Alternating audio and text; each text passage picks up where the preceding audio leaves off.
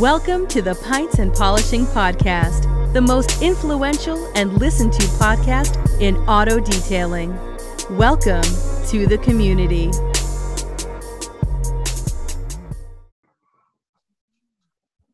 Hi, welcome to the Pints and Polishing Podcast. I'm Marshall. That's the boys. This is the community pub.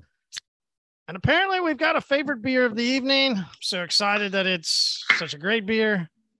Guys, what are you drinking tonight? I am drinking from Shipyard. Thank you, Kevin. This is the Smashed Pumpkin. So he put it out as a beer that he was drinking the other day. It's another beer that is in bourbon whiskey barrels. And I will have to apologize. I have gauze in my mouth. I've got another fractured tooth and it's slicing my tongue. Not fun. So I'm going to grit through it. If I sound a little muffled, apologies. But has anybody else been into rimmers? If you heard the episode the other day, I got to enjoy a nice little rimmer. I'm going to try this Smashed Pumpkin bourbon barrel with a little rim job also. Dustin, what are you drinking tonight? We got the Shipyard Pumpkinhead. I was actually wondering what you were rubbing on the rim of that there glass you got there. So that explains it all. I might have to try that out. And I wish we had more Shipyard stuff here locally. It's pretty damn good. Yeah, I agree. I've always been a fan, but I was so mad when last year I couldn't find it. You guys remember? And then this year it's completely gone. So not sure what's going on up there in Maine. It's probably the way it usually goes is there's a distribution. We have two main distribution companies here. So all I'm seeing here is local, which is great, but I feel like the distribution companies aren't sending out the stuff from other breweries for some reason. It's completely done. Derek, what about you? So I was just up in Maine and I stopped at the Rutland Beer Works and I picked up a couple 4-packs. And today I'm drinking, it's called Hide and Seek. It's just a New England pale ale. Of course, Bigfoot's on the front of it, so I had to get it. I was like, I gotta try it, but it's not bad. Traditional IPA. There's not much, no citra hops or nothing in it. It's just straight hops. It's good though. It's only I think it's a 5.7%. I got another one that's like a 10, so I'm saving that one, but it's pretty good. Wow, I just saw this one. It's 10.5%. I was like, it tasted like it was a bit into it. Yeah. Definitely. 10.5.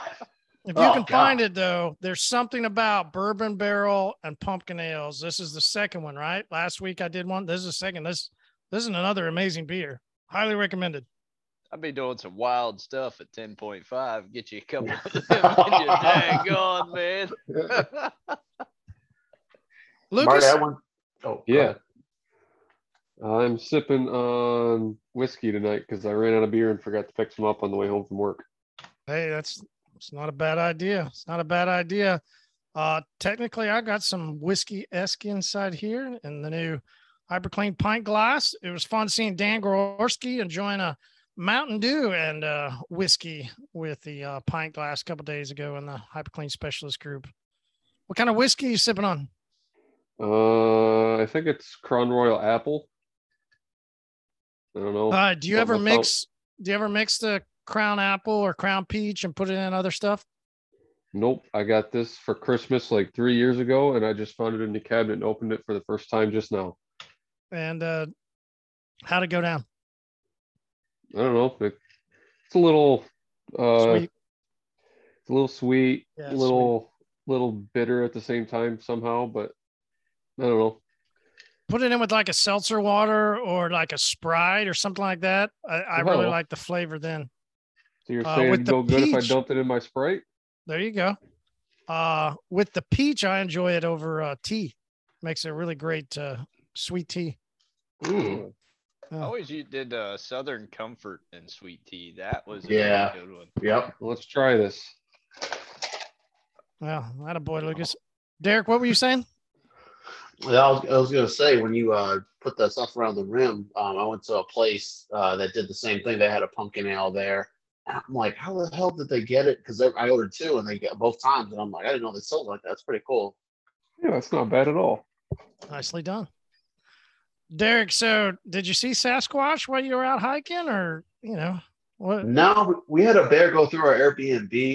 We didn't Like see the through bear. it? Like No, like so we ended up staying like in like the basement part of like this house. They had like a little room set up in there, and the lady has a camera set up, and she was saying like there's other people that were staying like this little tiny house, and so the tiny house had a dry bathroom, but if you you just pee in there. But if you're trying to do anything else, she had another bathroom set up to take care of that. Well, the guy got up at 4 o'clock in the morning and he walks out, and she said she saw it on camera. As he came around the corner, the bear was coming up between my car and his car, and he just stopped. And then the bear was like, oh, and ran off. And she told us in the morning, she's like, you guys missed a big bear. And apparently it's the same bear. He comes through, and you could see where he was walking through the grass and stuff. But no bears, and I was looking for moose. I didn't see any moose. Ben, are bears basically just like neighborhood dogs up there in Canada? Is that the way it goes? Not where I live. Mind you, not far north from me, like I'd say the half hour north. There are posts every once in a while of bears wandering through people's neighborhoods and stuff like that on Facebook groups. But I'd have to say the only moose I've seen would be up in Jasper, which is about 10-12 hours away from here. It's a big national park. And then yeah, I don't know, see deer every once in a while, but nothing fancy. I don't know. I live in a fairly populated area, so it's more difficult for that kind of wildlife to get to where I am. Yeah. So what else did you see, Derek? Let's see. Nothing too crazy. I mean, I did see. I don't know about you guys. When I go on vacation, I always kind of mess up and don't like fit in with like the locals, whatever. I wasn't wearing my checkered, winter fall sweatshirt. And my wife's like, Oh, you weren't in West Virginia? No, I was. No, I was. Like every single person came through at the bar. Everyone at the bars had them, and I'm just like, damn, we messed up, man. Like we should have. I had them. I had one. I just didn't pack it, but That's I was the that crazy fall guy. attire. I know. I was like, I brought shorts because it ended up being kind of warm, so I had shorts and a sweatshirt, and I was one of those guys. But I wore my hiking boots everywhere we went, though, so I did kind of fit in, so it worked out.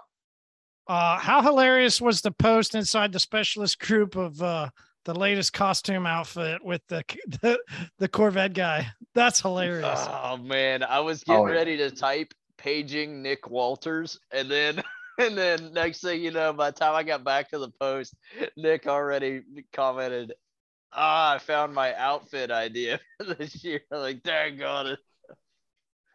Yeah, that's awesome. Big Corvette guy. All right. Anybody been out enjoying their car life this week? Have any good car life stories? Oh, absolutely. Always. Absolutely. So there's a big car show this weekend. And so I was happy to attend, check out some of the vehicles there. And man, some of them vehicles, I couldn't help but notice how rough the paint on some of these vehicles were. And these people were like, yeah, so nice. They got the big stickers of please look, but do not touch plastered all over. Like they got actual like custom made emblems for this kind of thing. So that was, something. So how do you handle that? Let's talk about car shows for a second, because this is what it really is interesting, is the dynamic between car show guys, car show girls, detailers, right? There's always this, like, for me, there always was too, going into car shows just as a detailer. But there's one thing that we talk about. I've talked to you about it, talked to plenty of people about it. It is difficult a lot of times to go in and talk about your service of detailing to guys that are really into their cars, right? That's their baby. That's their car. But you know what every one of those guys love? Man, they love a good spray. Yeah. They always love a spray. So what's it like for you now as a distributor, being at those shows, putting on that hat versus the detailer hat, where you're sitting there, right? I'm with you, right? I look at those cars and I just go, wow, it's horrible. And now you go, hey, but I've got a really great spray for you. How do you handle that? Yeah, so a lot of it, and this is just from my perspective, it depends on the type of show you're at. If you're at like a Volkswagen, that type of thing, lowered type, show. You got a lot of younger generation. They're very easy to work with because they love optimum no rinse. That's all they've really been introduced to. So when you put a product like HyperClean Eco 1 in their hands, they're just blown away by it. How great it works. Plus, they're able to leave some protection behind too. Versus the show I was at this weekend, a lot of older folks, custom builds, garage builds, hot rods, the Corvette Club, this type of thing. More of the DIY, like, hey, I sprayed this vehicle in my backyard and buffed it with a wool pad on a 7-inch rotary. Those guys are kind of hard to tackle because they're set in their methods of, I got this really old spray wax and it's the best thing there ever is. Hey, no worries, man. That's great. I'm glad you like the product. Cool. Like the car. I kind of leave my business at the shop where it belongs. I don't ever push a service or even speak of kind of really what we do there. So when we are at the shows, and if we're set up as a booth, I'm going to have samples and stuff like that. Like, hey, grab a bottle, test it out. But that type of thing. So it depends on the environment, right? I like the lowered guys, like the Volkswagen guys. Those guys. Yeah, awesome, Lucas, I was going to ask what your thoughts were about that. I didn't know Volkswagen guys were lowered guys. I didn't. Oh yeah. Yeah. Oh yeah. Oh yeah. Make America scrape again. Dude, I'm telling you, it's awesome. It has me wanting to build something like that, and I probably will next year. Love the Volkswagen's GTI. not a vehicle here that is lowered. Really? No. Yeah, we got Townsville up here in Michigan. I mean, Townsville, all mine Jersey. are. Wow. What are what model? GTIs around me. Yeah, I mean, Okay. my Jetta's lowered. All my Okay. GTIs have been lowered. Okay. But there is GTIs. Yeah. there is I'll give there you is a GTI. guy near me that's got a Jetta that's lowered and with rims, and I'm just like, Nope. oh, but it's like an older Jetta, and I'm like, oh. But if it's like a '90s Jetta, they're not too like if it's lowered, then they kind of, I don't know, that boxy kind of look on the older vehicles, just it looks kind of cool. But there's a guy that came into the store that had one, and he was showing us all these pictures. It's like, look, they're nice. And then he liked that car so much, he bought his brother one, and then they both have them lowered with the original like Volkswagen I get it, color. brother. Yeah, I don't know. I was like, that's what I said to him. I was like, bro, can you buy me a car? Like, Yeah, I'll the be your nicer brother from another Volkswagens mother. get slammed, and the shitbox Volkswagens get lifted on mud tires and sent off road. Dude, here in West Virginia, it's like the Geo Trackers or the Geo Metros. yeah. Dude, Oh, there's Hell even yeah. a limo down the road that's lifted, like sitting off 40s, man. Like, No. you don't know what you're gonna see here, but no. it's crazy, man. I don't, like I said, it could be a Chevy Cavalier sitting on boggers out there in the field. You see all kinds of cool shit out here in West, by God. Yeah, I seen that. Just once you said, you said it earlier and then you said it again. I was like, oh, hold on a second. I mean, but you say GTIs. I do see GTIs. I think that really would be interesting to see more Jettas. That would be Yeah. cool. Yeah, why don't you see many of them many of the Jettas that are modded? Is it because they're just not a hatchback? The hatchback looks cooler. I mean, what do you Mhm. think? Lucas? I'd have to say I've seen the Oh. Audis lowered more than like Jettas here, like an A4, A5. Mhm. I think it has to do with as opposed to a region Jetta. a lot too. Like I don't know, for whatever reason, there's a huge Volkswagen community in Michigan. Community. Yeah, haha, and lots of Audis too, because we get snow. So like Subaru, Audi, front wheel drive and all wheel drive is about all we see up here year round. So you maybe they stick out more because all the other stuff gets put away in the winter. But yeah, you see a lot of that kind of stuff all year here. Interesting. Dustin, I think you were sharing a story earlier that I was really hoping you would share again. Yeah, so let's pick on Dodge Guy a little bit more. I've been hearing the podcast and been listening and everything else, but I was just minding my own, and here comes old Duramax guy with his brand new L5P, big ballin', blowing the black smoke and everything under the sun, And then a little ding. right up my ass, Soon, here we are getting on the on ramp, and I'm like, this is perfect. Just got the transmission, the bugs worked out of the truck. All right, so we merge across the 4 lanes into the far left, and I look in my mirror. I'm like, maybe he's just, follow me up the interstate, whatever. It's this big old cloud of smoke and him creeping up on me real damn fast. So I just 4th gear in the manual selector and rolled into her real hard. And next thing I know, he's about 50 yards back, and I'm 6th gear in the overdrive, wide open at 120. I think that's the fastest I've ever been in that truck. Holy shit. So I texted my buddy who handles my tuning and stuff like that. I'm like, dude, truck rips, man. It's great. Next thing I know, as soon as I get off the interstate, I get a direct message on Facebook. Hey, was that you in the silver Dodge? Yeah, that was me. He goes, man, we should race again sometime, Tell me how his truck's 700 horse, this, that, and the other. And I'm like, man, I'm like 6, somewhere in that low, high 5s, low 6 range. Haven't put it on dyno yet, but hoping to in the next couple But you weigh a weekends. lot less than he does, right? No, they're both 2500s. He might get a couple pounds on me, but I got a 100-gallon fuel cell in the bed and a loaded toolbox, so roughly the same. Would you be torquier with your straight 6 as opposed to V8?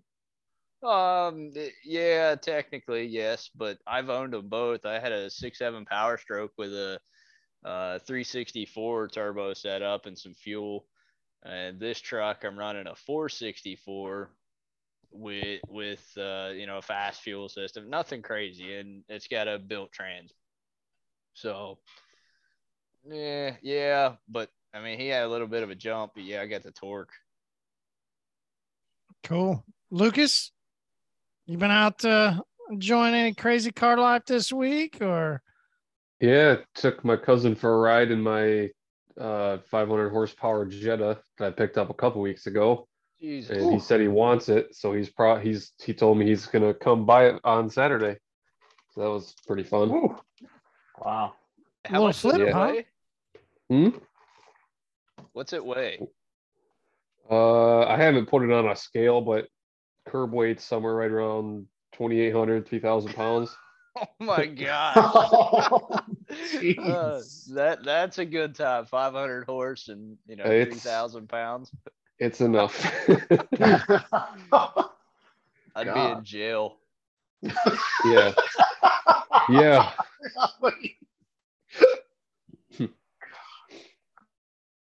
Derek, how'd the truck do up in the mountains? Oh no, we didn't. My Tacoma stayed nice and clean back at home. We took my wife's car. She got a little Honda Civic, a 2018 little hatchback, and it was good. Except the Airbnb we stayed at was a lot of dirt roads, so her car looks terrible right now. But it rained quite a bit. But it's funny.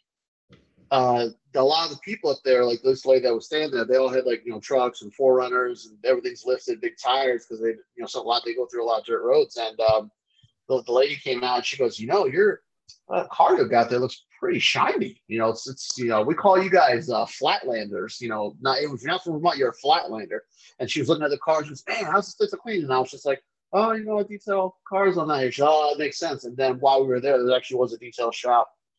B&L or B&M&L or something detailing, and he had a lot of nice cars parked out front. But I didn't really like. No, I should have. If I told my wife we wanted to swing by, she'd be like, "Hell no, you're walking back to the Airbnb." So yeah, I used to get in those fights too. I should have. I wanted to because he had He had some nice cars. He had an Audi, and he had a GTI actually sitting out front, lowered, right out front for 2 days, and then when we were on our way out, it was gone. So I guess the guy came and picked it up. But our Honda's good, 40 miles per gallon. My truck's 21, 22. So we took the car. Don't blame you. Don't blame you at all. So plus, I was gonna say the dog went in the car, so my truck didn't get covered in hair. So absolutely. But when do you get the old honey-do list? Honey, I gotta get the car cleaned up. That's what I'm probably doing tomorrow. After I'm done, I gotta do one interior tomorrow, and I'm probably gonna have to come home and do that. But we had that little dog kind of cover bed thing on the back seat, So it's not awesome. too bad. Like Nick talked about a while ago, putting Yes. But it just the car just smells like dog now. You get there, you're just like, oh, dog smell, like wet dog smell. Hey, I'm working on an odor neutralizer as it's currently in the radar, and I am working on it. So Hell yeah. Hell yeah, brother. Hey, Kevin, man, tough times lately, huh? Tough times for old Brady, you know? Tough times, man. Tough times for that boy losing back to back and his family. When I joked about it the other day on the episode, and it's like, golly, man. I mean, go out on top of the world, right? Or come back. Some guys just have to do it. It looks like the age is catching them a little bit, Yep. you know. But like I said, man, don't count them out. Don't count them out. You can't. You can't. You know? Yeah, you can't. All right. So interesting post that I really love to know your guys' input on inside the HyperClean specialist group was, well, is really a great question. And that's what we love about what's going on in the group and why we encourage everybody to go there. And it's not so much for, hey, what compound do you use? Right. It's not about that. It's more of, you know, this is where it's so vital is, you know, Billy Stutz, he makes a post about some rims that he encountered that wasn't his fault, but you know, there was those Porsche black rims. You know, Porsche, a lot of times we talk about those pillars or we talk about that piano black, but you know, those Porsche rims are pretty tough too. Everybody see that post? If not, if you're listening, you know, go into the HyperClean specialist group, go back and find that post from Billy. But, you know, everybody here that has seen the post, how would you do it? Right. Like, I mean, you see the rims like that. They're cloudy. Evidently they've got some problems. Dustin, did you see the post? How would you work and kind of go attack those rims in a sense? And maybe attacks the wrong way, right? They're already pretty beaten up. So, man, first method, I'm going with Fuego, of course. And I'm just, if they're beaten up, I'm going to scrub the shit out of them. I was just talking about asking a question. And just kind of see what happens with them. I mean, I guess worst case, if it's a surface where, you know, you can use a little acid. No, okay. So you didn't see the post. I glanced by it. I didn't see it. Okay, go back and look at it, read it. And we'll come back to you. Who saw it? Derek, did you see it? Kevin saw it. He's got his hand up. Kevin, This little reel. yeah. Oh, sorry, the reel. Kevin, how would you deal with the messed up Porsche rims? Just clean them thoroughly as possible. Hit them with slick, and just explain to the owner what you're dealing with, which they probably already knew anyway, right? Kinda, you know, because it looked like some car wash bashing those rims up and down, probably caused that hazy look. You know, just explain your process and let them know what's going on, basically. All right. Did you ever get into polishing rims? You ever do that? Those Porsche rims, I wouldn't try to. Those are some of my, like those, there's some Lambo rims that have all these intricate I hate those. If they were like 5 stars, all day. But those intricate, like, you know, racing style rims, I'm all set with trying to polish those, bro. But money talks. So. That's true. Lucas, what'd you find out? How would you go and deal with them? To me, just from the freeze frame I got here, that it looks like they've already been cleaned, but it looks like somebody might have cleaned them at one time with something a little too strong. It almost looks like a chemical burn or a chemical stain on the finish of the wheels. So I would say your only route at this point, without obviously seeing the wheels, is probably to try a little finger polish in to see if that would clean up an area. And if not, then your options are to refinish them entirely. Yeah, and I think that's overall what the answer kind of finished out inside the comments is probably just needs to be repowder coated. Yeah. Dustin, did you find it? What are your thoughts? Yeah, so I just watched it. So depending on circumstances, like Lucas said, I would always recommend, hey, if you want to get back to a presentable finish, they're going to need powder coated. You know, if not, if it's in my shop and we just want it to look better to go out the door, We've had some instances where a wheel just looks like trash, and we will literally soak that thing in slick and walk away from it and come back and wipe it in just to give it a nice satin finish on it, leave some protection behind. And that's really about all you can do other than sending it back to being powder coated. All right, cool. I think that's probably the common answer, Derek. I mean, we know that the best way to keep this from happening is regularly maintaining a rim, right? Maintaining a rim doesn't necessarily just mean cleaning. Maintenance on a rim, on a vehicle, any part of a car, part of maintenance is protection. Listen, we just released Spray Coat. It's spray on, rinse off, instant hydrophobic, instant ceramic protection. You've had the chance to use it, you specifically, and it's a video that I'll put out here very soon. It's a video you sent me of spraying Spray Coat on a rim and getting protection. So walk us through using it on the rim. How'd you do it? Why should somebody use Spray Coat on the rim? The best way to keep a maintained clean rim is to keep it protected. So how easy was it? Talk to us about it. So the car that we did was the customer, it's a RAV4, and the customer had bought a bunch of aftermarket black rims for it. And we coated them originally, and then I was going back to do maintenance in a couple of months. And when I went to go use Spray Coat, it just during the wash process. So after we're done wash foaming out of the vehicle, after I cleaned the rims, all I did was just spray the product on, and you can actually see the water actually start to go off the panel, feel the panel as the protection bonds immediately to the rims.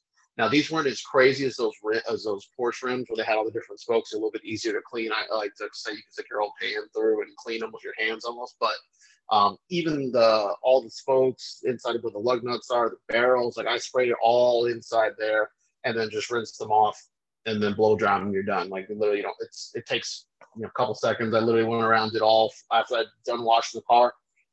I went around, did all 4 rims real quick. Each one I spray dried, wiped them, just make sure there's no water, and done. And they were protected. So I think as far, like you said, as far as adding protection, you do it every wash. I mean, your rims will always be protected. And then when I come back later, I actually have to go back in 2 weeks to do his girlfriend's car. And I'm going to take a look at this car too. It's probably going to be there. I want to see how much brake dust is left. But he drives the thing, but it was really easy to use. I loved it. Plus, like I said, I mean, I told you the smell is pretty good. The other ones I've used smell pretty bad. This one actually kind of smells good when you're done, especially the towels afterwards. Yeah, it smells good. Yeah. So how easy, right? That's the thing that not everybody's really familiar with is this concept of maintenance. And most people think of washing a car or protecting a car as extremely a difficult process to do. But as technology's grown and as we've released products into the HyperClean Car Care family, it's actually been able to help increase people's less time, right? Like the less amount of energy, the less amount of time, things that can be done quicker. So you show, and I'll put out, like I said, in that video, but you show spraying straight on and then rinsing off. It's pretty awesome how quick you can begin to protect your rims. Yeah. Especially if say that Porsche video you showed, if say like you get little intricate areas and stuff, after you clean them, it's just so easy to protect them afterwards. I was like I said, normally I would just use like slick and have to sit there and wipe every little panel and stuff. But it just seemed easy. I could just spray them, rinse with a pressure washer, and then just dry them, and I was done. And I was just like, oh wow. So, but not only for the rims, I would also probably be using it on coated vehicles too. So just this quick top out protection, spray the door panels during the wash process, dry the vehicle, and then you're done. You don't have to go back and do anything else afterwards. So one thing, let's be transparent here. And this is me, transparency of a conversation that I had with someone who has used Spray Coat. And let's be transparent also about maybe an issue, about a problem. Okay. So I got a video from somebody that he sprayed it on and didn't have the same results that you had, same results that I've had, the same results that we'll put out continually in videos and what we say, instant hydrophobics, instant protection. We love that the water activated. We have much more of the raw product than the other products that you had said. You've tested other things.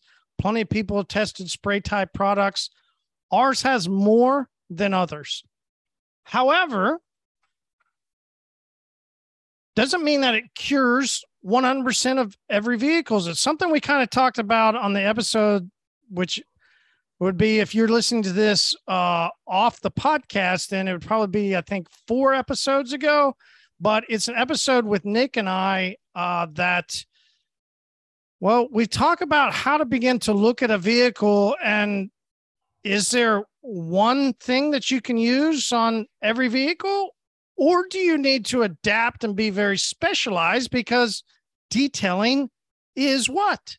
It's specialized. However, there are some that are in our industry that like to use like one product to do a lot of things. Awesome that you can do that. Awesome that you could spray a product on a paint and not get hydrophobics, and then question why. So why would a product that is supposed to leave protection not grant protection onto the paint? Interesting. Why? Those of us that are specialists and those of us know detailing, we would go, oh, there's some type of contamination that's blocking the protection from actually bonding to the clear coat. What do we normally use to remove contamination from a clear coat? Anybody want to throw their hand up? Dustin. Clay and polish. Clay and polish. Okay. Yeah. Clay and polish. Not always polish, but yeah, not always polish. Majority of the time, just clay. So I'm a big clay bar guy. Clay mitts aren't really, like I said before, we see a lot of trucks up here, so the clay mitt doesn't always knock everything off. So we need something a little more aggressive. But yeah, I mean, you can, if you've got a vehicle that's heavily contaminated and you just try to spray something on there, well, you're not going to get the bond that you want. Anybody ever waxed a car and over heavy contamination? Do you get the same results as you get when you clayed a car? Well, as long as it's a cleaner wax, you're good to go. I don't know what that is, Derek. That's product that got destroyed a long time ago. Nobody uses cleaner waxes anymore, aka all-in-ones. Yeah. Wait, what? What'd you say? Huh? You can't say that. How about that old Meguiar's cleaner wax? You guys remember that stuff? Red bottle. It was yellow. As soon as Marty said that, that's literally what I was thinking in my mind. I'm like, that old red tin cleaner wax, the yellow wax. I had a tin of that in my old CX-5. I thought I was cleaning up the paint. I remember the smell still. Like I know the smell, man. All right, so Lucas, how do you determine when to use a clay bar? Is that a package? Is that a process? For you personally, when is it that you start to use a clay bar? So I have 2 different exterior packages. I have a basic package that doesn't include a clay, and then I have a full exterior that does include a clay. So if it's deemed that the car needs a clay by the customer or me, I'll recommend it, or they'll buy it. If they buy that package, they get it. Because, yeah. In the package that doesn't get clay, does it get protection? Yeah, it gets, it'll get an iron decontamination or some kind of, soak with an iron decon product. And then a second wash to get rid of that, to neutralize it. And that usually cleans up some of it. And then if I wanted to go forward to the next package up, then, we can upsell the clay bar and the rest, the better protection with the bigger package. But yeah, it's just a different way that I can try and offer a cheaper package to make a car look decent, or a more expensive package that takes more time but makes the car look better. So I use it as, I guess, kind of an upsell, but also kind of as a just another part of a different package. Yeah, interesting. You said iron decon, right? Yeah, I'll always try chemical before I try. If it's in for a paint correction or a polish or a ceramic coating, I'm always going to try a decon product before I hit it with a clay bar, because there's been brand new cars that don't even have a single spot that turn purple, but they still need a little bit of polishing. So I'll wash it and I'll hop right on the polisher. I mean, I'm not gonna sit and mar all the paint on the car because Mhm. it's included. I'm not gonna fuck with that when I can just jump right on a polisher. Or Yep. like if I rub my hand on it, I can tell what a car that needs clay feels like. I can tell what a car that doesn't need clay feels like. If I don't think it needs it, I'm hopping right from wash, dry, polish. Okay, so every vehicle that gets, I'm so glad that you mentioned a chemical decon versus a, what do we call it? Manual decon, right? Or Mechanical. mechanical. Yeah. Thank you. I'm 10.5%, remember? So you guys might have to correct me a couple times. All good, man. All good. How do you determine the difference? Is that a package? Is that, I mean, you already said like, okay, one package gets this, one package gets that. You go, okay, if it doesn't need a clay bar, then it's going to get the mechanical decon. Let me ask that question a little bit better. Does every vehicle that comes in to get protection, do they get some type of iron decon or clay bar? Yes, and it won't just be because iron decon takes 10 minutes to just soak it for a minute, wipe it down real quick again after you wash it the first time. It's not the full, sit there for half an hour with a clay bar. So if I'm going to put something on it that's like serious protection, it's going to get an iron decon at least. If it's you mentioned the word serious. Okay, so walk us through a little bit more. All right. So what is serious? What is not serious? So in my packages, I guess technically I have 3 exterior packages. I have a hand wash package, and then I have my basic exterior detail, and then my full exterior detail. In the hand wash, it's just going to get some kind of like product, kind of like the one you just launched, but I had previously been using 303's version of what you guys just released. That's the spray on, rinse off. Takes 30 seconds to do a whole side of a vehicle, dry it and run out the door. For the basic exterior, I'll use Slick. And then for the full exterior, I'll use some kind of liquid sealant, or we'll talk about, other forms of protection at that point if it's a newer car. Like usually people that are interested in my full exterior I can upsell them on an all-in-one polish or paint enhancement or buff and wax, or the cleaner wax. And I really like Rupes Uno. I've had that on my cars, and I enjoy that product for a quick $100 upsell on a full exterior. So yeah, it's kind of fluid between the packages, and it varies depending on customer and car. Okay, but it seemed like the majority, if not 90+%, you're always going to do some type of iron decon or clay or something to decontaminate the vehicle. Yeah, the only one that I'm not going to decon is going to be for a hand wash, because I'm not burning, iron decon ain't cheap. And if I'm making $35-$50 on a hand wash, I'm not burning my expensive stuff on it to do something. Yeah. Fuck that. Totally understandable. Totally agree. Dustin, what about you, man?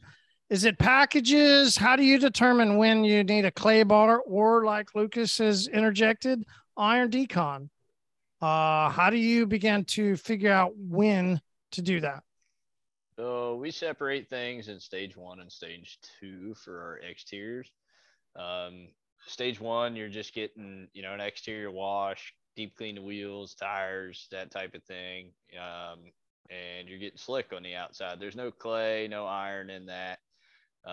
When you jump up to our stage 2, you're getting clay, fuego, and an exterior wash. You're getting slick on the paint, and you're getting glass coating. So hyper clean glass.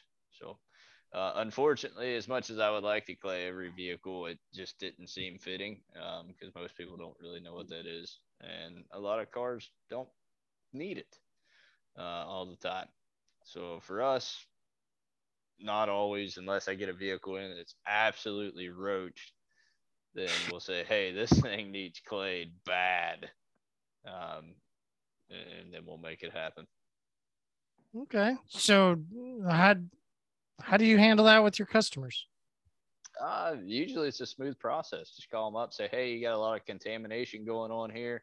The vehicle could really benefit from a decontamination, and just kind of say, this is what we're going to do to it. And they'll either say yes or no. Okay. Derek? Kind of like what Lucas and even Dustin was saying, where my basic package, like my basic full detail, I don't do any of the I won't clay the vehicle. But as soon as they go to level 2, and then like I use a lot of clay mits like during the wash process. So I'm gonna wash the vehicle, and then while there's still soap on the car, I'll go over with my clay mitt real quick on the vehicle if it's really bad. And it's usually just the lower panels. Usually you'll clay it real quick just so you can get down to the naked paint. The only time lately I've been breaking out the normal clay bars is during any of the coatings, especially if it's an older vehicle. Now, what Lucas was saying, a brand new car, I'm kind of gonna feel the paint, and if it doesn't need it, I'm not going 150, like doing all the steps. I'm not trying to mess it up. I just did a brand new, like a 2023 Volvo, and that car was spotless. Had a few little light swirls on the back corners and stuff. We polished it. Didn't really need to be clayed. I didn't want to mess it up. And it was like a dark, kind of that new dark kind of matte gray color. And I was like, I'm not trying to mess the paint up. But I'll usually, like I said, basic, then go to level 2. And then if I'm going to be doing a coating, I'm going to do the clay mitt and the little clay bar on the tighter areas that you can't get the mitts into. Okay. How do you handle that with your customers? Lately, because a lot of my customers will follow me on Instagram, I'll usually send them a picture of a regular clay bar of how bad the lower sections are, and I'll usually just do it, to be honest with you. So if they're paying for a package where I'm gonna actually be putting like my level 2 package, a lot of times I'll explain it to the customer, but it's gonna go 90% of the time it goes right over their head. They don't understand like what. Okay, I have to clay the vehicle. They may have heard the word clay bar, but they may not know exactly what goes into like why you have to clay bar the vehicle. So I would say, hey, this is good. This is like shaving off all that bonded stuff, kind of like how you exfoliate your skin before you put lotion on your skin. That's what I'm going to do. And then the last couple of guys, I took up like I didn't even post it, but I did a Forerunner. Guy took a car wash, had no idea what it was. For some reason on one of the doors, it was like rough as hell. Even my clay mitt didn't take off the crap. So I had to come back with a clay bar. And I sent him a photo, and he was like, whose car is that? And I'm like, that's yours, like on the lower panels. And then he understood, like, oh my God, like, yeah, it's like, all this built up crap that's not coming off during the car washes you have. And this is what you got to do before you lay down your final protection, is get all this stuff off the paint. So that's how I handle it. I just kind of show them what it looks like, or I've even had people come out and feel it. If they happen to be home, they'll come feel the paint or something. But that hasn't happened in a while though. What do you think, as you've met more detailers and met more people, what do you think is the most misunderstood thing about clay bar? I think the most misunderstood thing, I mean, I've met a lot of guys that come into the store and they're maybe DIY guys or car enthusiasts, and they want to clay their vehicle, but they don't want to polish. And I tell people, listen, like, a clay bar is a form of abrasive. It's going to possibly leave some kind of marring behind on the paint. So if you're okay with that, then go right into what you're going to do. It's going to make your protection last longer, but it will scratch the paint. And they just go, no. I go, okay, but what color is your car? And they go, it's black. I go, you're going to see some kind of scratching. I don't care how much clay lube you use. You're going to see something on the paint. And then a lot of people will that's when they'll still either get the clay bar, or I just let them know up front, like, listen, like, this might scratch. And then it's kind of 50-50. Like, some people just they think it's going to just remove everything. It removes scratches, and then they're good to go to put their wax on. So I let people make a choice. You think every time and this is a philosophy, this is something that's out there. This is what I was asking, and you said it is. There's two sides of this. There's most people, right, like yourself, that say, yeah, I mean, well, hold on. I try and jump into too many stories. Let me go ahead and say it. There's a lot of people that say that you are damaging the vehicle while you're using a clay bar. To your point, scratching. I had customers, and this is a story I was getting into. I had customers years ago it's called Nelson Mazda here in Tulsa. And it was a dealership that I was working with on a regular basis, selling product to. And their head elite detailer told me that you're removing microns of clear coat every time you use a clay bar. He had actually quoted a YouTube video and YouTube people that had told him this. Interesting. I mean, maybe at a very, very. You're talking about scratching, which isn't necessarily removing, it's abrading. Abrading. He's saying that we actually remove microns of clear coat. How misunderstood is a clay bar? I think it's still pretty misunderstood. I mean, like the average car owner, I think is still not. I mean, if I walk down the street, I mean, most of the cars around here, they need to be clayed, but there's a guy across the street that waxes his car all the time, but I've never seen him clay the car. And it needs to be clayed. I was talking to him about it, but I think most people just still don't know. Well, yeah, Ben.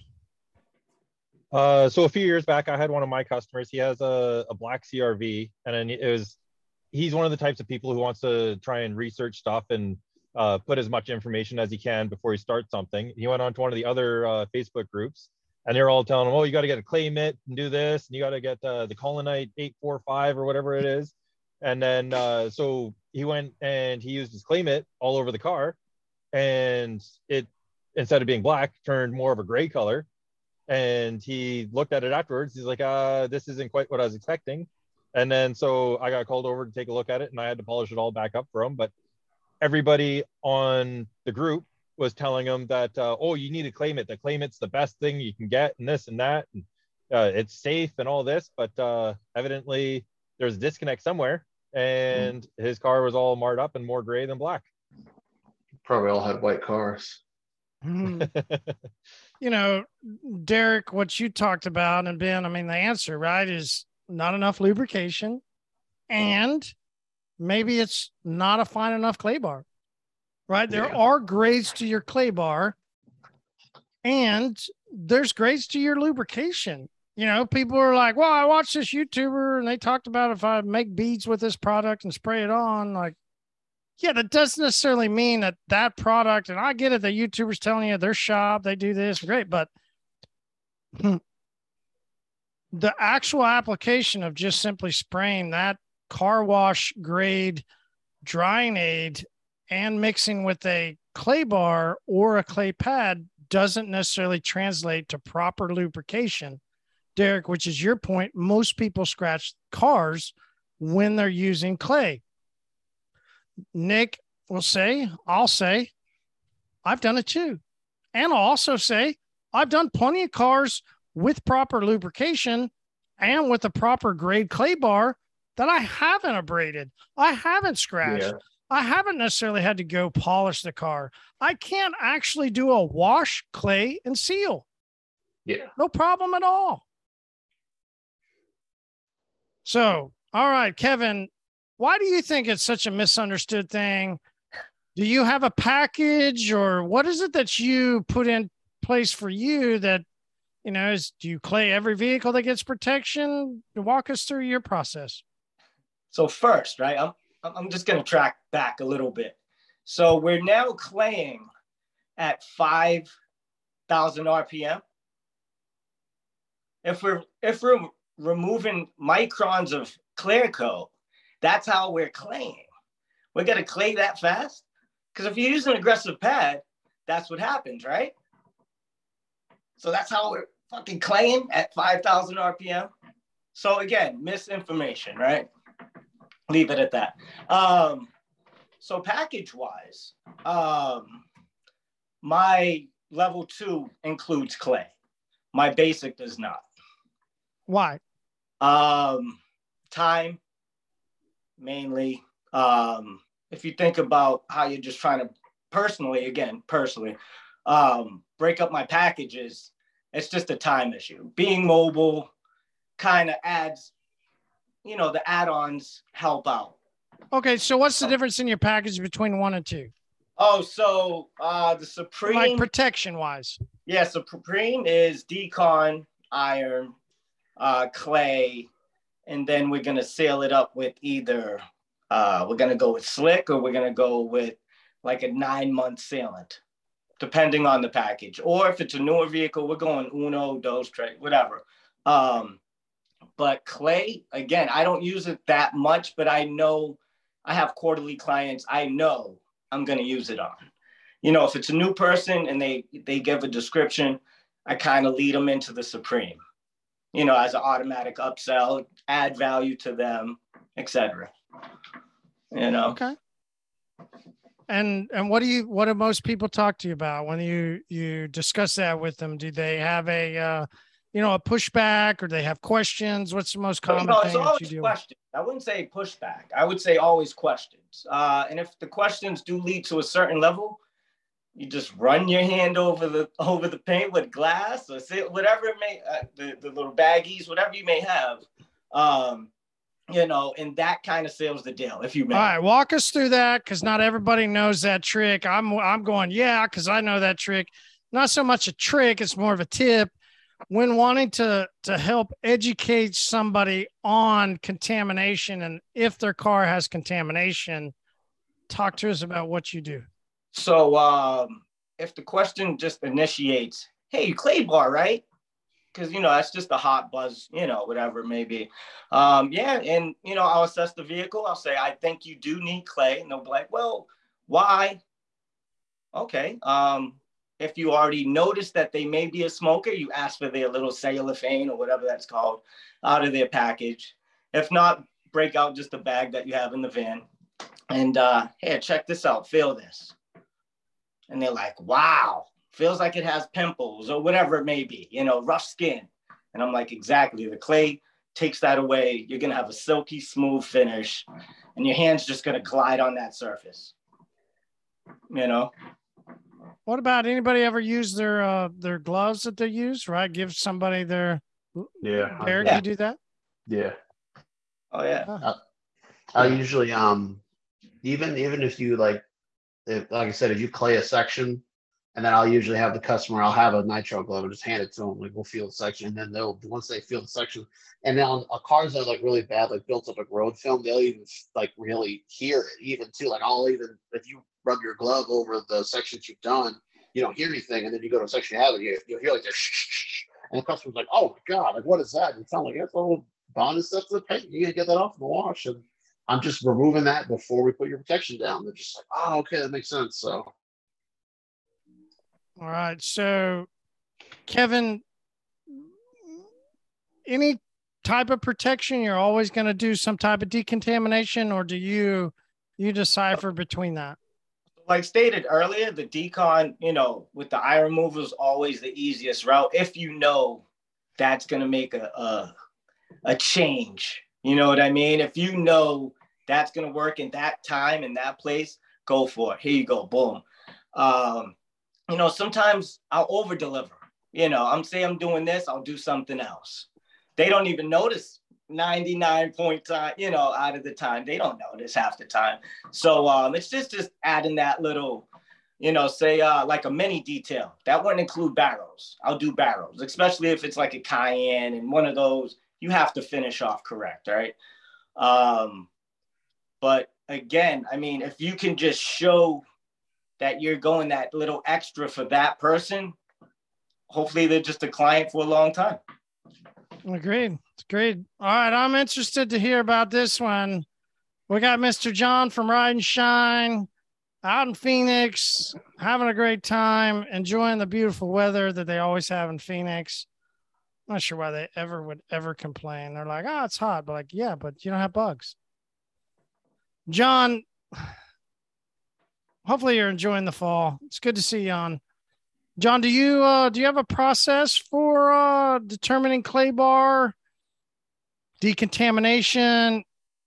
Is it a package? Is it something that you talk to your customers? How do you handle it?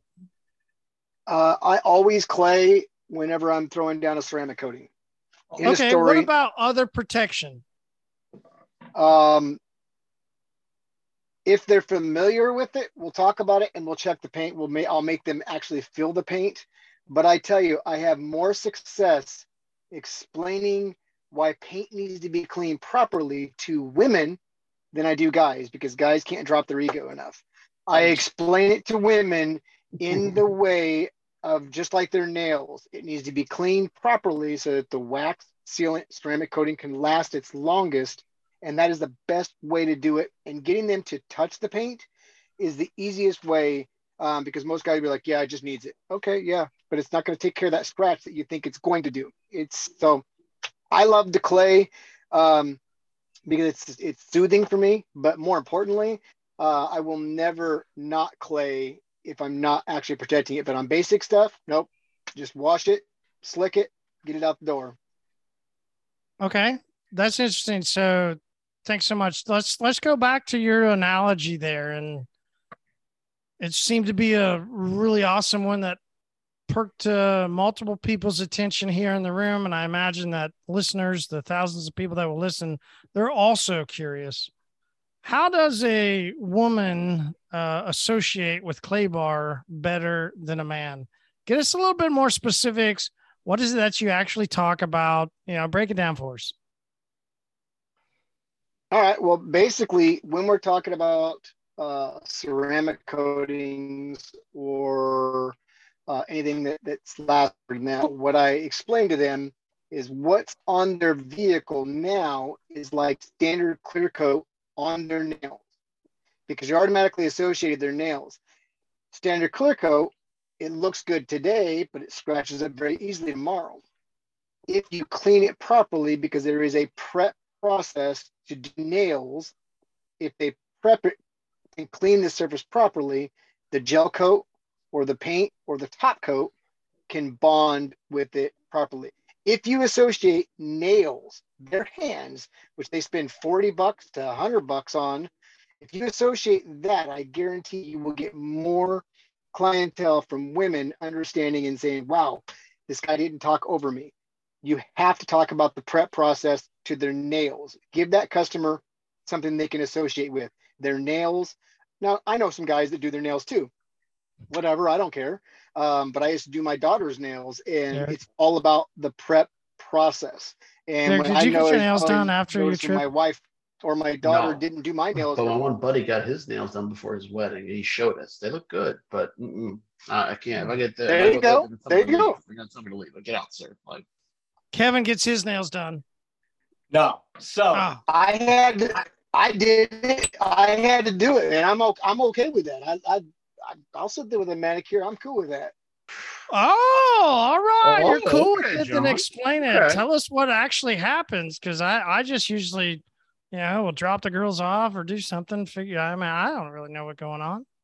Oh man, I'm joking, John. I don't want to hear about somebody's nails. I'm just joking. Foliate your hands, man. Come on.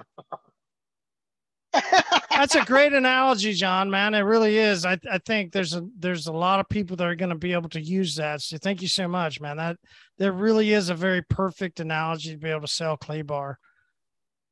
Do you mentioned, you got a simple process and you got a more a complicated process. In your simple process, what product do you choose that you're going to not use with clay or decontamination? Do you, and this is just you, right? Like, how do you draw that line between beyond packages of, okay, this card, whatever type of product I'm going to put on it to protect it. Do you ever look at it and go, well, I just know it's probably not really going to stick? I approach every customer as the only customer now.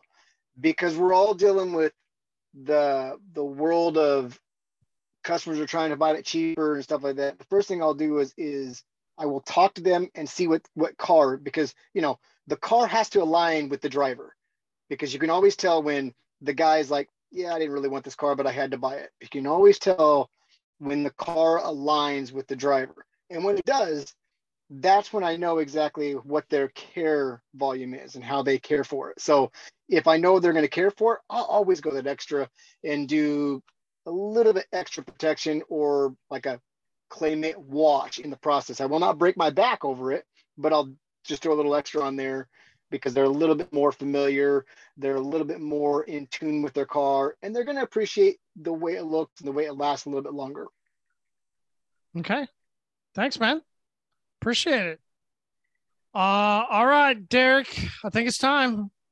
I think it's time for the tab out question. Hell yeah. Brother. This one's going to be interesting because I want to hear what everyone's favorite foods are. So, if the United States, were represented by food, what food would represent your state? Ooh. That's a great one. That is a really great one. I'm going to give some people some time to think about it. I know Dustin's going to talk about roadkill, and squirrel soup and all that stuff. I know squirrel soup is probably a West Virginia thing. I've had it. Dude, it's easy. It's easy. It's good. Mine here is going to be barbecue. It's the biggest thing that we fight with Kansas City to Texas to anybody around. It's always who's got the best barbecue. There's different styles of barbecue. You've got, which we've talked much. It'd be great if Brandon from Tim's was on, their style of barbecue. There's so many different styles of barbecue. I was talking with somebody a couple of weeks ago about this. You got Kansas City. They've got a more vinegary style, that mustard. You go down to Texas, it's pepper and it's brisket. It's almost like Oklahoma just has its own style. We don't really even know what to call it. It's just Oklahoma barbecue. But we've got a ton of barbecue. Well, we got barbecue and we got Mexican food.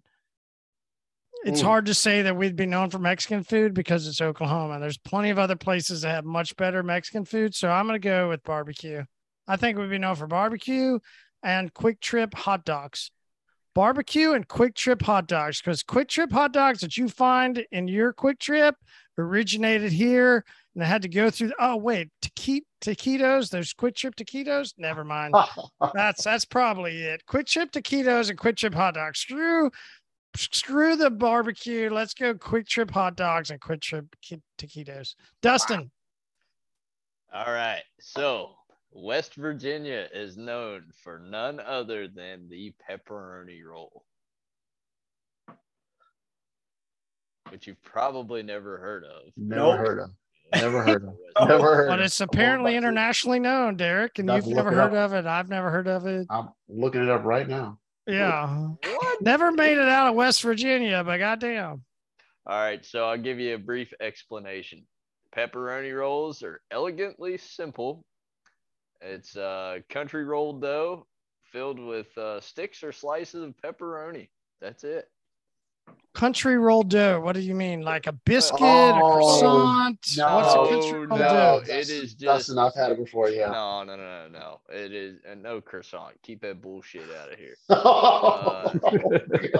It is. Dude, I love croissants. Sam, croissants suck. It's just fresh rolled dough. Nice fluffy bread with sticks or slices of pepperoni. Like a breadstick dough? Yeah, so it's kind of looks like one. It's kind of like craft beer. So like every local, bakery has their own, specific taste of pepperoni roll. Like I like Tomorrow's. We've got 15 different bakeries that specialize in pepperoni rolls that fill our gas stations with them. So you go into a gas station, you got a rack with like a couple different brands of pepperoni rolls. So everybody's bread tastes different. The pepperoni might be a little different. Could be some spices or, whatever. But West Virginia is known for pepperoni rolls. You might get lucky and find them in, the outskirts of the state, like Pennsylvania, Maryland, Virginia, just over the state line. But other than that, it's all West Virginia, baby. Well, somebody that does like getting lucky is Lucas, but he might not know about the pepperoni roll. I am not Lucas, familiar. Yeah, I didn't think so. Are we talking like pigs in a blanket? No. Oh no, that's for cultured people. No, cultured people. It is similar, but I've had pepperoni roll before. It's really good. Oh, you're right there. Pigs in the blanket. Oh. Mm-hmm. Pigs in a croissant, Dustin. I don't know what's wrong with your taste buds.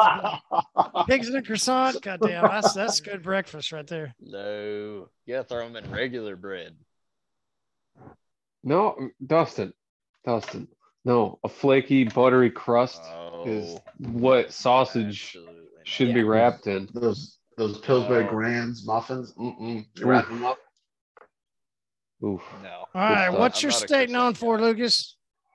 Well, I've been racking my brain because Michigan's weird. We're not like a very one culture thing we're known for. Wisconsin. No, Detroit, Grand Rapids, Traverse City, the UP, and Lansing are all different states inside of Michigan. So every area has its own thing. Metal and cars, nothing to do with actual produce. I would say the one thing that you can get pretty much only in Michigan that we're known for is Hudsonville ice cream. And that's not super huge outside of like Michigan, parts of Ohio and Indiana. But we have a flavor here called Superman ice cream, which is my personal favorite. And it's really only something you can kind of get around the Mitten State from Hudsonville. Okay. Does it have, because every once in a while we went into one when we were down in taking our family vacation this summer. And we went down to the beach, and you come out of the beach, you're in those beach towns. Beach towns love having ice cream places. And I walked in, and I go, wow, that's a wild color right there. Look at all those crazy colors. And it was a Superman ice cream. Is that what yours is? It's got those crazy cool colors. So ours is 3 colors. It's blue, yellow, and red. And each color is a different flavor to create the Superman ice cream. And they used to call it Superman. Everyone still calls it Superman. They rebranded it a few years ago as Super Scoop because I think they got in trouble with DC for using Superman. But everyone still asks for Superman. Everyone still orders it as Superman. It's not Super Scoop. It's Superman ice cream. Yeah, that's like the huge thing, I guess, that just came to my mind first. And I'm sure you could probably say like, venison is pretty huge here too because we have an enormous deer population and literally everyone in Michigan hunts, so there's a lot of venison floating around all year. But yeah, just first thing. Do you really have venison ice cream? No. That's only in West Virginia, right? That's that's definitely going to be a West Virginia thing.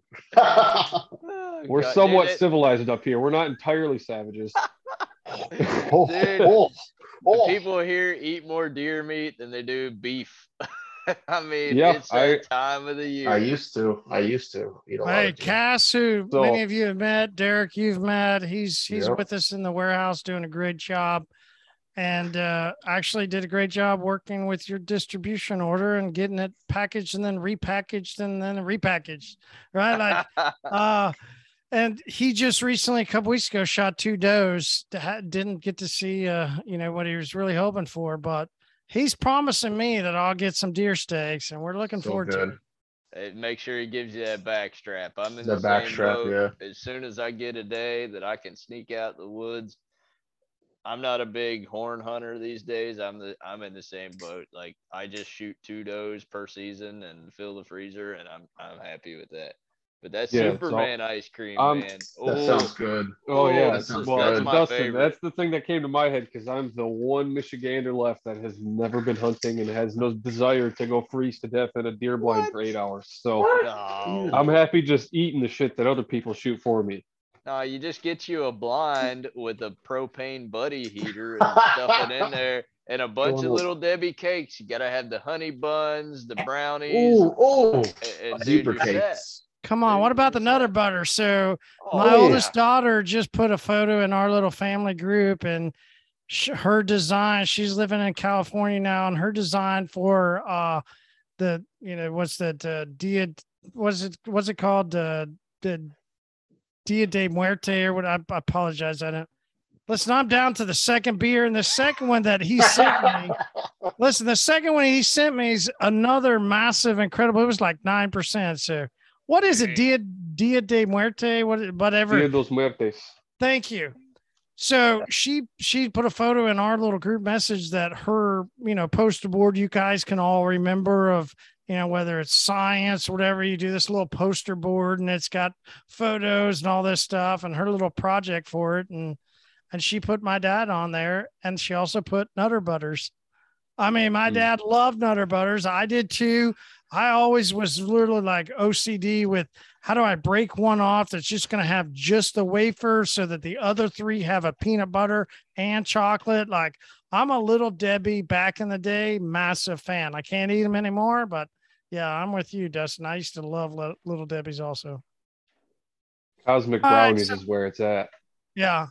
Kevin, what's your area? I mean, so I would say we already got Boston baked beans, but I'm not in, and we're not known for that like that. Honestly, gotta go with like a lobster roll. that's what I was gonna say. Yeah, yes. seafood, New England The clam chowder. McDonald's sells clam lobster chowder, there. Boston clam chowder, right?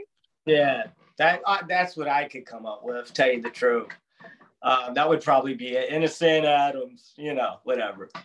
But What do you eat most? I mean, what's your regular? I mean, what do you mean? so again, like clam chowders, like fall, winter, and lobster. I mean, do you roll. literally eat that every day? Is that No. day? No, every day is just turkey and cheese. Oh, mix it up from chicken parm to rice and beans to, spaghetti with Wednesday. It Okay, fluctuates. so clam chowder up there isn't like, it's like a free for all. Everybody eats it. It's No. still. No. Oh, okay. It's selective. That's what I would say. I mean, D, you're pretty close. I'm pretty sure you get that. You know what I mean? Yeah, no. I actually go fishing up there, and we go to Massachusetts, and I always get up there, and it's good. And even in Vermont, where I just was, a couple of restaurants had it on the menu. So and I was just like, Topper? what'd you say? Did you go to Hetty Topper? No, we wanted to. I know. I wanted to, but we only got to go to 2. But I wanted to just to get that. Yeah. Oh man, killer brew. Oh man. All right, Ben, I guess we don't know exactly where you're at in Canada, but, kind of give us a local area, and then what is known in your area? I live just a few hours north of Seattle, like literally right across the border from Seattle. Oh, okay.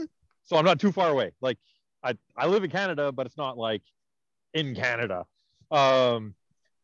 The first thing that came to mind the question was first asked is, if you're into sweets, there's a bar that is called an Nanaimo bar. It's got like a hard chocolate top, a custard middle, and then like it's like coconut and graham bottom mixed with like cocoa. It's really sweet, but it's amazing. That's like my favorite dessert ever. And then the Nanaimo, the city that it came from, is just on the island across the strait away from me. Pretty well. That sounds good. Okay. Interesting. Yes. You guys are gonna have to go on a hunt and find it. Yeah, that sounds really good. Martinez, are you, we always like to just ask if you want to chime in. No? All right, no worries. Thanks for always just hopping in, brother. Derek, what did you say? What's most known for your area?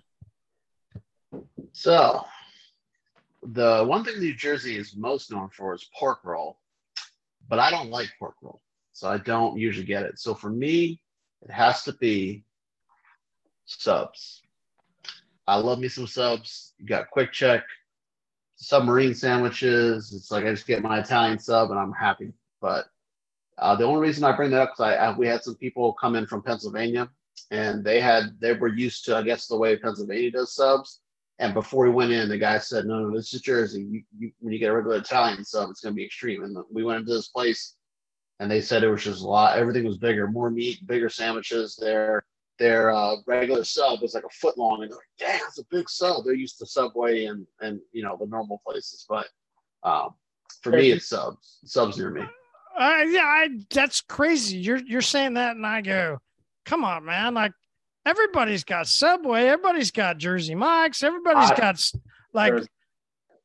So how is your area known for subs? I mean, we've got little sub shops here all over the place. I don't know if there's a lot more of like. Is that the originality? Like, did it originate up there? I don't know where it originated originally, but a lot of the places near me are like little small, like it's Italian family owned places. So you get their pizza shops, and then they also do subs. But I have one of the sub shops near me where I think one of the presidents came to the place, and now the sub prices went from $8 a sub to like $14 a sub. But it's just something about they'll cut it fresh while you're there. And I know Subway does it too, but it just seems like it's more. They don't have all the stuff laying out. Just like no, it's Jersey Mike's that does it fresh, right? Jersey Mike's. What's the other one? Jersey Mike's, and then there's what's the other one now? There's a couple, but I have Jersey Mike's near me, but I usually would just go to the local places near me. I would say pizza, but everyone's gonna say New York. New York's like known for the pizza, but. What about? Have you heard of Sally Slices up there in New Jersey? It's like TikTok famous. Sally Slices, no. Yeah, Sally Slices. All right. I know. You talk about the one from Barstool, the Barstool review they did. Yeah.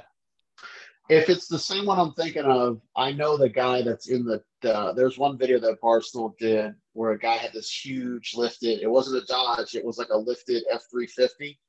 And the guy was like, "Yeah, that guy's compensating for something. I know that guy." And he was like being made fun of in the video, but I guess he didn't realize the videos would come out. But that place I went there, it was good. I think I know it's known for this place. So maybe I'd say pizza, but for some reason for me it's subs. It's like every time I bring people come in, my grandfather, for instance, always every time he comes down, he goes to Maryland, he always gets the sub before he leaves to go back. What's your sub of choice? I'm at least the place I go to, it's a number 5, it's the super sub. And it's just basically an Italian sub with but I'm weird. I will get mayo, oil and vinegar. I don't care if it's running. To me it just tastes good. And then I sometimes will ask for a side of Russian dressing. I like my sauces, so I'll get that on there. And I know it's weird. I had one place where the guy was like, but I even went to a place in upstate New York where I said that, and the guy's like, they go, "What do you want on the sub?" And the guy goes, "Oh, just drag it through the garden." And then literally it was all the. What is Russian dressing? That's what I went. Wait, what? It's like it's almost like Thousand Islands dressing, a little bit, but it's got a little bit more. I don't know what other sauce in it, but it's a little bit more, I guess, red. Versus Thousand Island dressing. Okay, well, I'm great weird. Tab out question, man. Super interesting. All right, guys, thanks so much for joining me for a beer. I've had 2, and that's probably enough. I'm now at like 19 point something percent over the night. Right? I've got you beat still. No way. Yeah, I've got let's see, I had the Shipyard, and then I've had 2 Twisted Teas, and not Twisted Teas don't count. Oh, well, no, I take that back. I guess I don't have you beat. no. I'm just gonna sip on my whiskey. Yeah, you do it, Lucas. Great choice. Whiskey and Sprite, always a great one to sip on. Hey, Dustin, Twisted Teas, we like them. Always better than Bud Light, no doubt about that. Whoa. Derek, great tab out question. Ben, great to know you're only just an hour away from Seattle. Seattle's one of my favorite places. My number 1 pumpkin ale comes from Seattle. Great place. Kevin, well, maybe Brady will turn around this weekend, right? Hey, man, let's see. We're hoping so, man. We're hoping so. That meme of lost his family and lost 2 games. Yeah. Ooh, that was a rough one, man. That's where you kind of go, wow, all that's amazing. And then, wow, how do you, okay.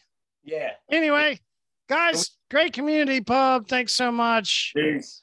Enjoy your week. We'll see y'all next week. See you guys. See you later.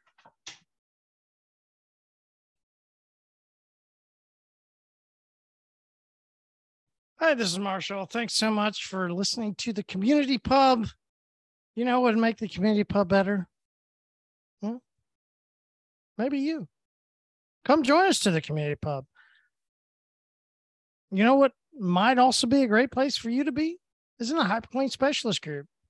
Because maybe you don't want to be on audio or you don't want to have your face on camera, but the hyperclean specialist group is a great way for you to interact. As you can tell, if you got a great question or something that you need an answer on, well, maybe that is the place for you. Hey, so go right now, whether you're driving, go ahead and find the local exit. If you're detailing a car, go ahead and put your polisher away, put your brush away, put your cleaner down for just a second. Maybe turn out that power washer for just half a second. Go to the HyperClean Specialist group on Facebook. Go search it out. And if you need something, it's a great place for you to belong. Hi, this is Marshall, and I made it for you. So you might as well go join. Hey, what should you also do? You know it. You should go make it a great day.